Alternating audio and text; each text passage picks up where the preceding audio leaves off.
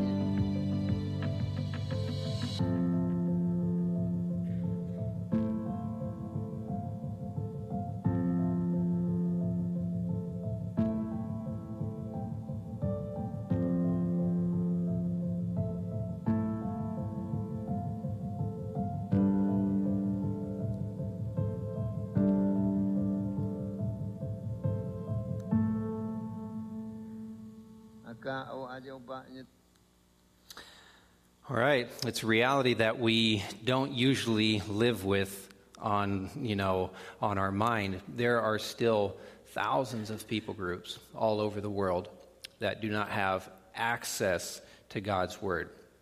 Here in the United States, we're so richly blessed.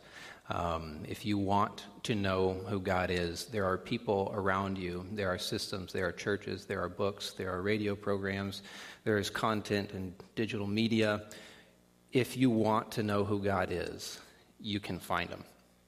And in so many areas of the world, including Brazil, there's no church nearby. There's no church pastor nearby. There's no initiative from one community to reach another. So Christina and I, for those of you who don't know us, we are tribal church planting missionaries, meaning we are trying to get to these locations that the gospel hasn't made it to and plant a church there so that the future generations of that community will continue to have access to the Word of God.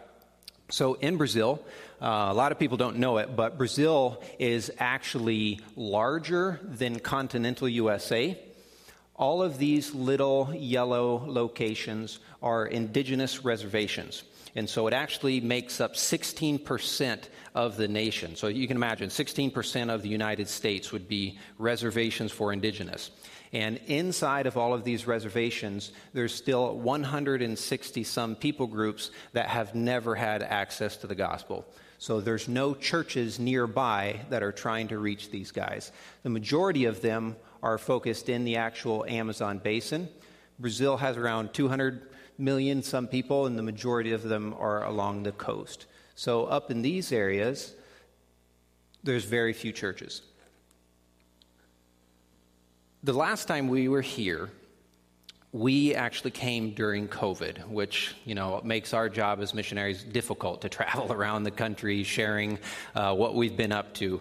Now, the reality in Brazil was also very difficult. You guys remember churches being shut down, churches with the dilemma of opening up, and what do we do, and opinions everywhere.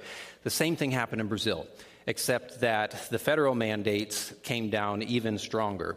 So in 2021, the government made a mandate that anyone who is not an indigenous had to be outside of these reservations. And so 350 some missionaries of our organization had to leave from one day to the next. And they ended up stranded in cities because you couldn't travel. And finally, we got the call from our mission leaders, and they asked us to leave our location. And what we told them is that we just simply couldn't leave, because if we left, we would have nothing to go back to. We live so remotely in the jungle, we couldn't abandon the location. So we came up with a way of having a little bit of a barrier, isolation, so that we wouldn't have direct contact, but we also work in medical, and so it puts us in a huge dilemma. Of the 50-some works that Ethnos 360 has in Brazil, we're the only one to actually stay open. And we were able to stay open the entire time, and we're one of the first to re-engage in ministry as soon as things were permitted, which is exciting. So, over the last 9 years since Christina and I have been there, our job is to support teaching, recording, and translation. And we're super excited to say through COVID, all of that continued. And so here is Christina in the back. She started to do a lot more women's ministry.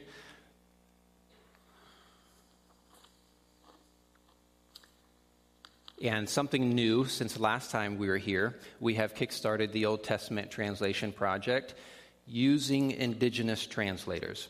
And so these are a couple believers who took their family to central Brazil so that they could be trained, and then they head back to their tribes and start continuing translating. And one of the cool things of these people here, Idovite has been a believer for a while. During the pandemic, he reached his brother for Christ, and now he is a translator as well.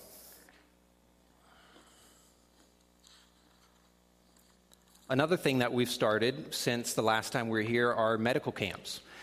We've always engaged in medical ministry just because the people have such a big need. And as we've partnered and gotten to know other people, doctors have offered to come volunteer.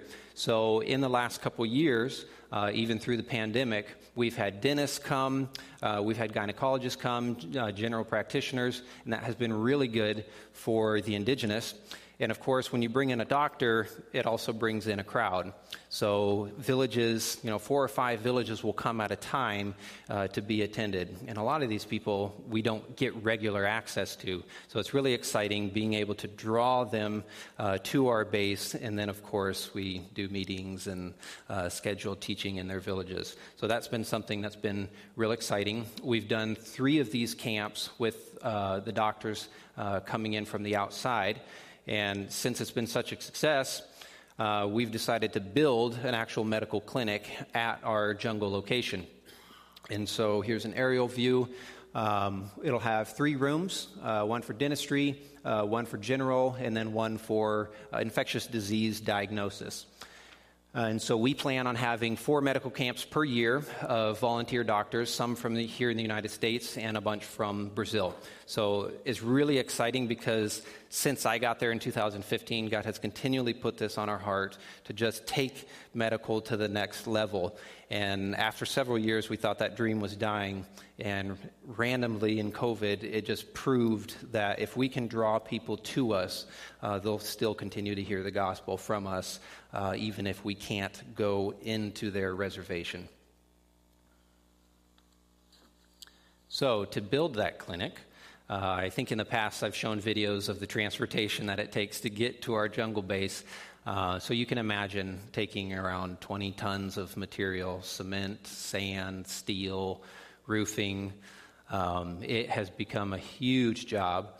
The majority of the work is not the building, it's the transportation of the material. And so you can see a little bit of what that's like. So far, the last time I counted, I was around 60 trips in the boat.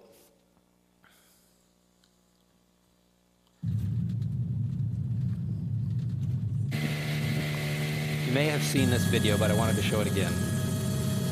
This was the last well dig.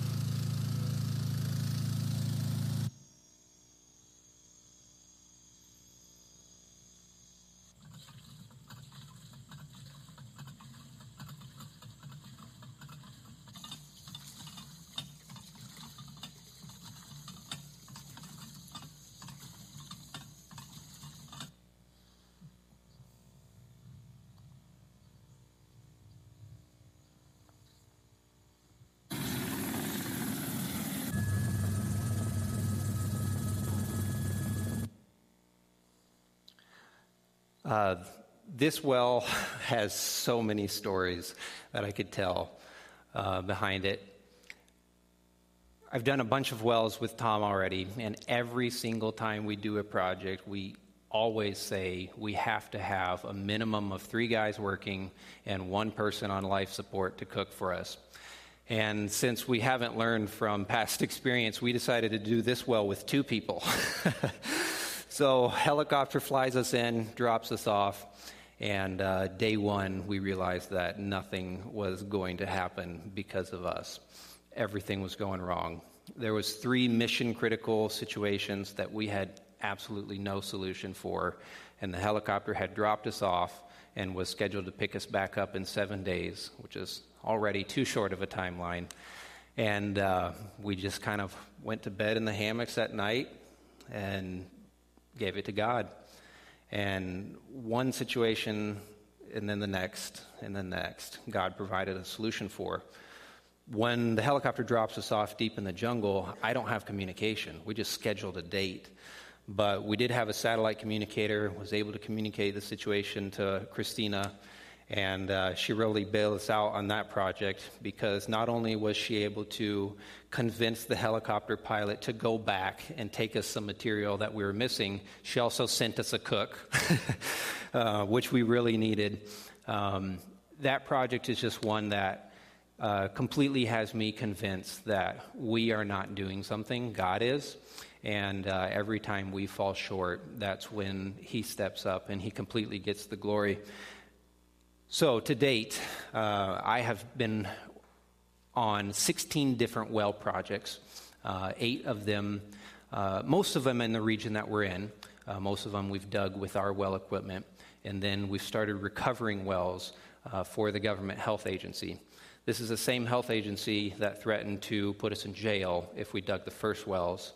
And as they've seen the success, they're now asking us to go and recover their wells. They're asking us to fly into other indigenous reservations. They've chartered flights for me to go check out the situation. And so this is just one of those cases where when you lead with a loving hand, you not only establish relational influence with the people that you're trying to reach, you also show the entire community that your agenda actually is the good of the community. And the whole track record with the government is just completely incredible. I went to a well recovery site, and I didn't know it, but the governor was showing up that week. And so, of course, he asks who I am, and I tell him, we're doing these things, and that conversation has led to other things. So we just see how God is leading, because none of that is something that we asked for. God made it happen in the moment, just like so many of the well projects when there was no way it would happen. Somehow, God provided a way. So 16 wells to date. As we finished the first well projects, requests from all over Brazil came in. Not only from missionaries, but their missions organizations and the actual tribal people. And some of those locations, you might remember that map, are locations that missionaries haven't been to.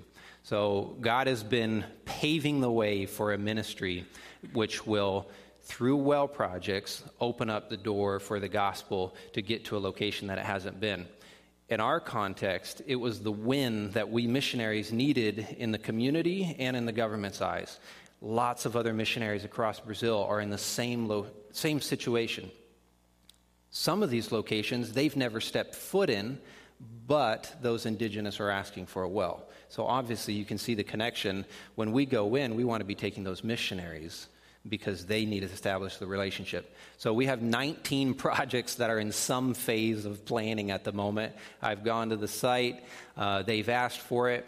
And so the future for me is a lot of well drilling, which is not really what I anticipated when we first went to Brazil. But it's interesting because God opens doors, and our job, is to step through them in faith and have 100% confidence that he'll close whatever door that he doesn't want us to go through. So, why do a well project? Like in our context, we needed the win in the community. These are some different missionaries that I want to do projects at. Each one of these, all of these are fairly new missionaries in their location. Not all of them have permission to go everywhere in the reservations, like Neto. He is in one village that the chief wrote a document for. Now, his church planning strategy is actually inclusive for about 7 different villages, but he's not allowed to go visit them. And so you'd better believe as soon as we dig the first well for Neto in his village that all the other chiefs are going to be watching. And so the goal with this ministry is to set him up with the equipment so that he can go do the surveys, so that later we can fly in. And of course, he's going to be building that relationship. Where he and his wife and 2 single ladies live, they kind of live on a plateau next to a river, and he has to cross about 90-some meters, 200-some feet, and then walk down a bank that's about 60 feet in order to get to the river.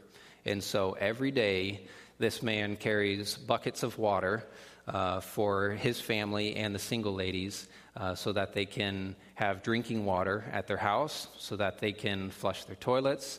Anything that you need water with, this guy spends a whole lot of his time. Same situation for Philip and Bia in the Cachoeira. They live roughly the same distance away from the river, and it's the same thing. They have to carry buckets of water.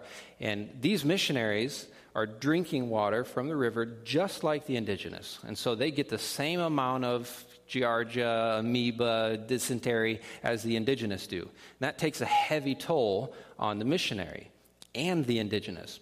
And so to start off, we want to focus on the missionary because they're our door into some of these communities, but also to bring them something that is so important for health.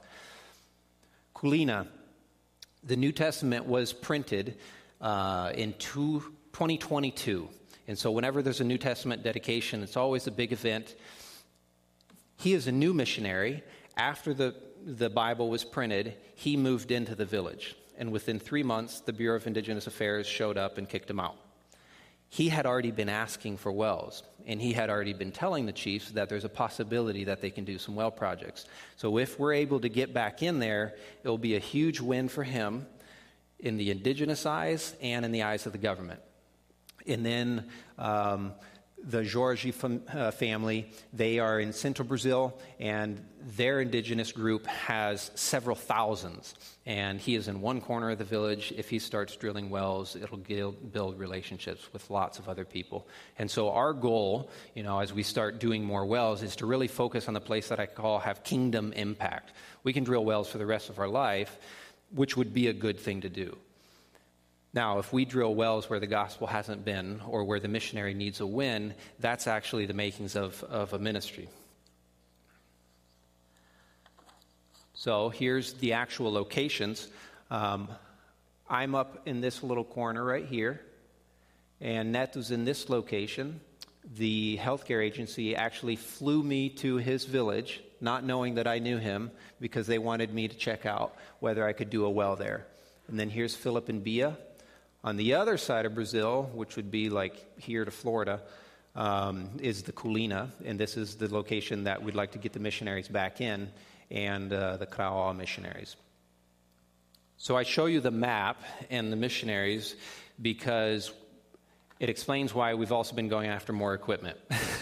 Brazil's a huge country, and if you were to tell any business, from here in Michigan, you're going to launch operations across all of the United States, you're going to need more equipment, and you're going to need more people. So we were blessed with donations to purchase a professional well drilling rig that will actually drill through rock.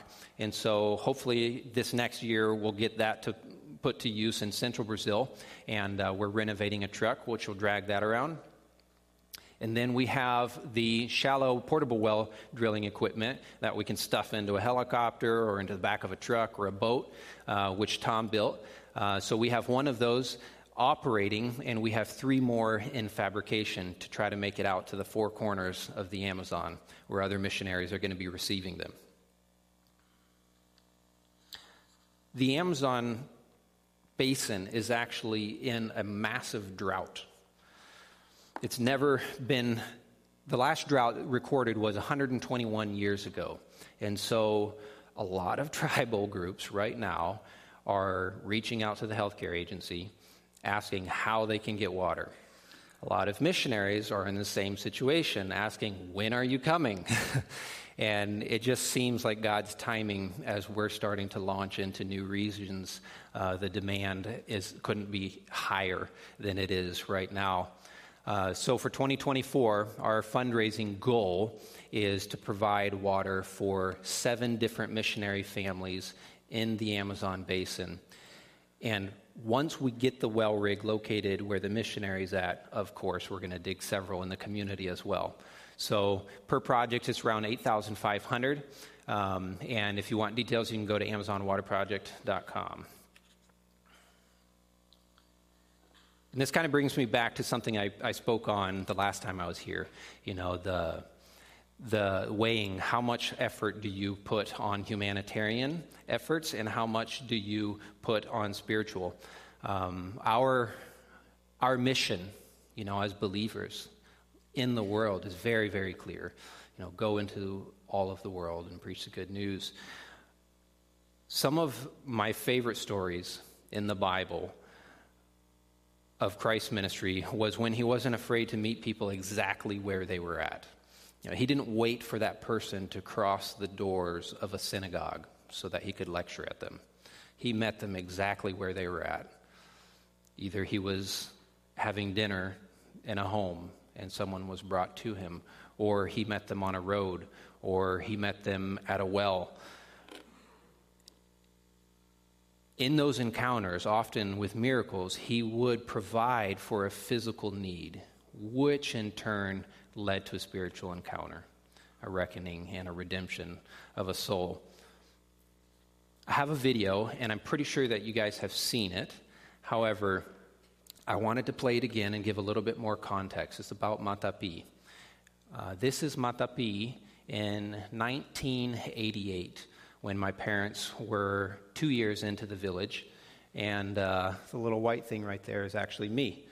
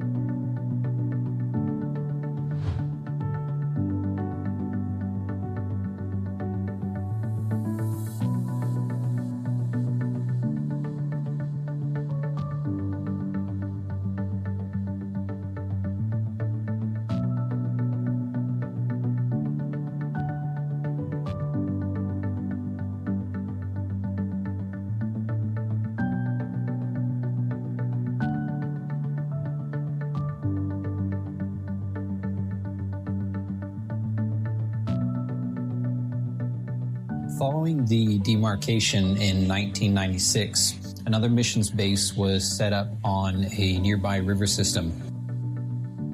But contact with Matapi and his village became very limited.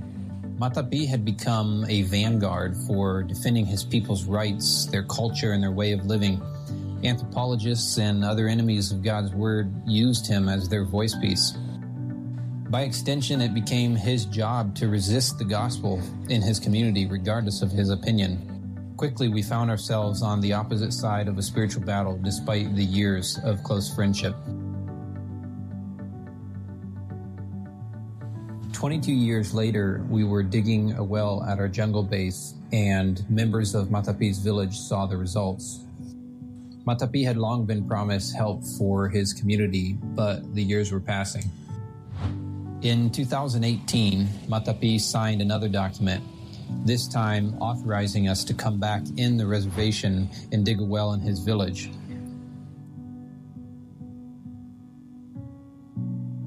For us, it was just another opportunity to show God's love on his community. But God was at work in ways we couldn't have known. Enemies of the gospel had put in motion a plan to remove us from the region again, but this time it failed because we had just given the YMP a valid reason to defend us. Another reason for them to want us to stay and eventually invite us into other villages. Doors are being opened to us because of the well projects. We've dug 6 wells in the greater area. As we finished the first couple projects, requests from all over Brazil came pouring in from other missionaries and indigenous groups. We didn't ask God for the well rig or even the aviation necessary to access these remote locations, but God equipped us with both because He's at work. So now we look to the other opportunities. It's hard to get a handle on the scale of the area we're talking about. Just the Amazon basin is roughly equivalent to the size of continental USA. In Brazil, there's over 300 ethnic groups discovered. About 100 groups have never been engaged with the gospel. Our goal with Tekoa is to open doors for the gospel by meeting people's needs for water. This opportunity shouldn't be measured in numbers and maps alone, but in stories like Matapi's.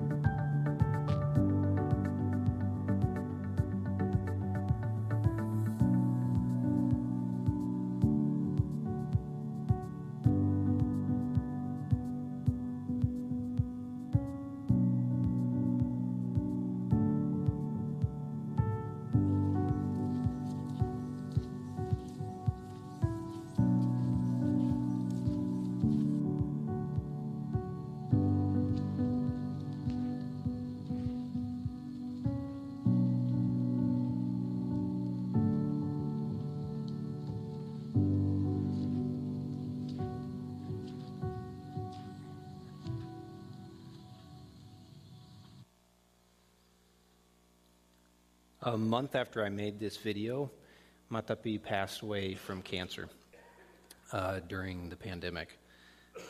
And it was a knife to our hearts because for so many years, he hadn't been our friend, but he was on the other side of the spiritual battle. He had to take sides, and he took his side.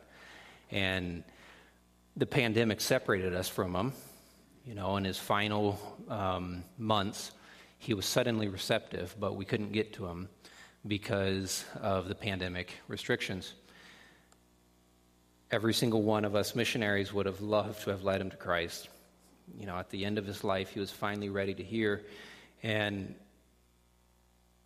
I think we as church planners become really satisfied when we see God using the model that he's put in front of us actually working.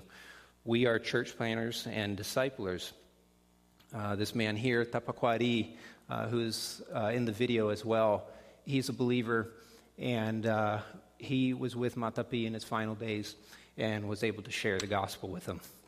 And when I sent this video to you guys, we didn't know that. We found out a couple months later. And I think it's just fitting, you know, that the fruit of our labor, of you guys' efforts through us, is what ends up through another believer in Christ reaching someone who had been set against God his entire life. And so we do thank you guys for your prayers and your support. It's because of what you guys do in praying for us and supporting us that makes stories like these happen. You know, a life like Matapi's and Parajal, who was reached by Irovaite. So we're grateful. We have a lot of work ahead of us. There's a lot more tribes to be reached with the gospel. But in God's kingdom, there's no shortage of resources. There's no shortage of people. All we need to do is be willing to respond to God when he asks us to do something. So thank you again for the opportunity to share. We do have prayer cards. If anyone would like one, just grab one from me or Christina in the back later. So thank you.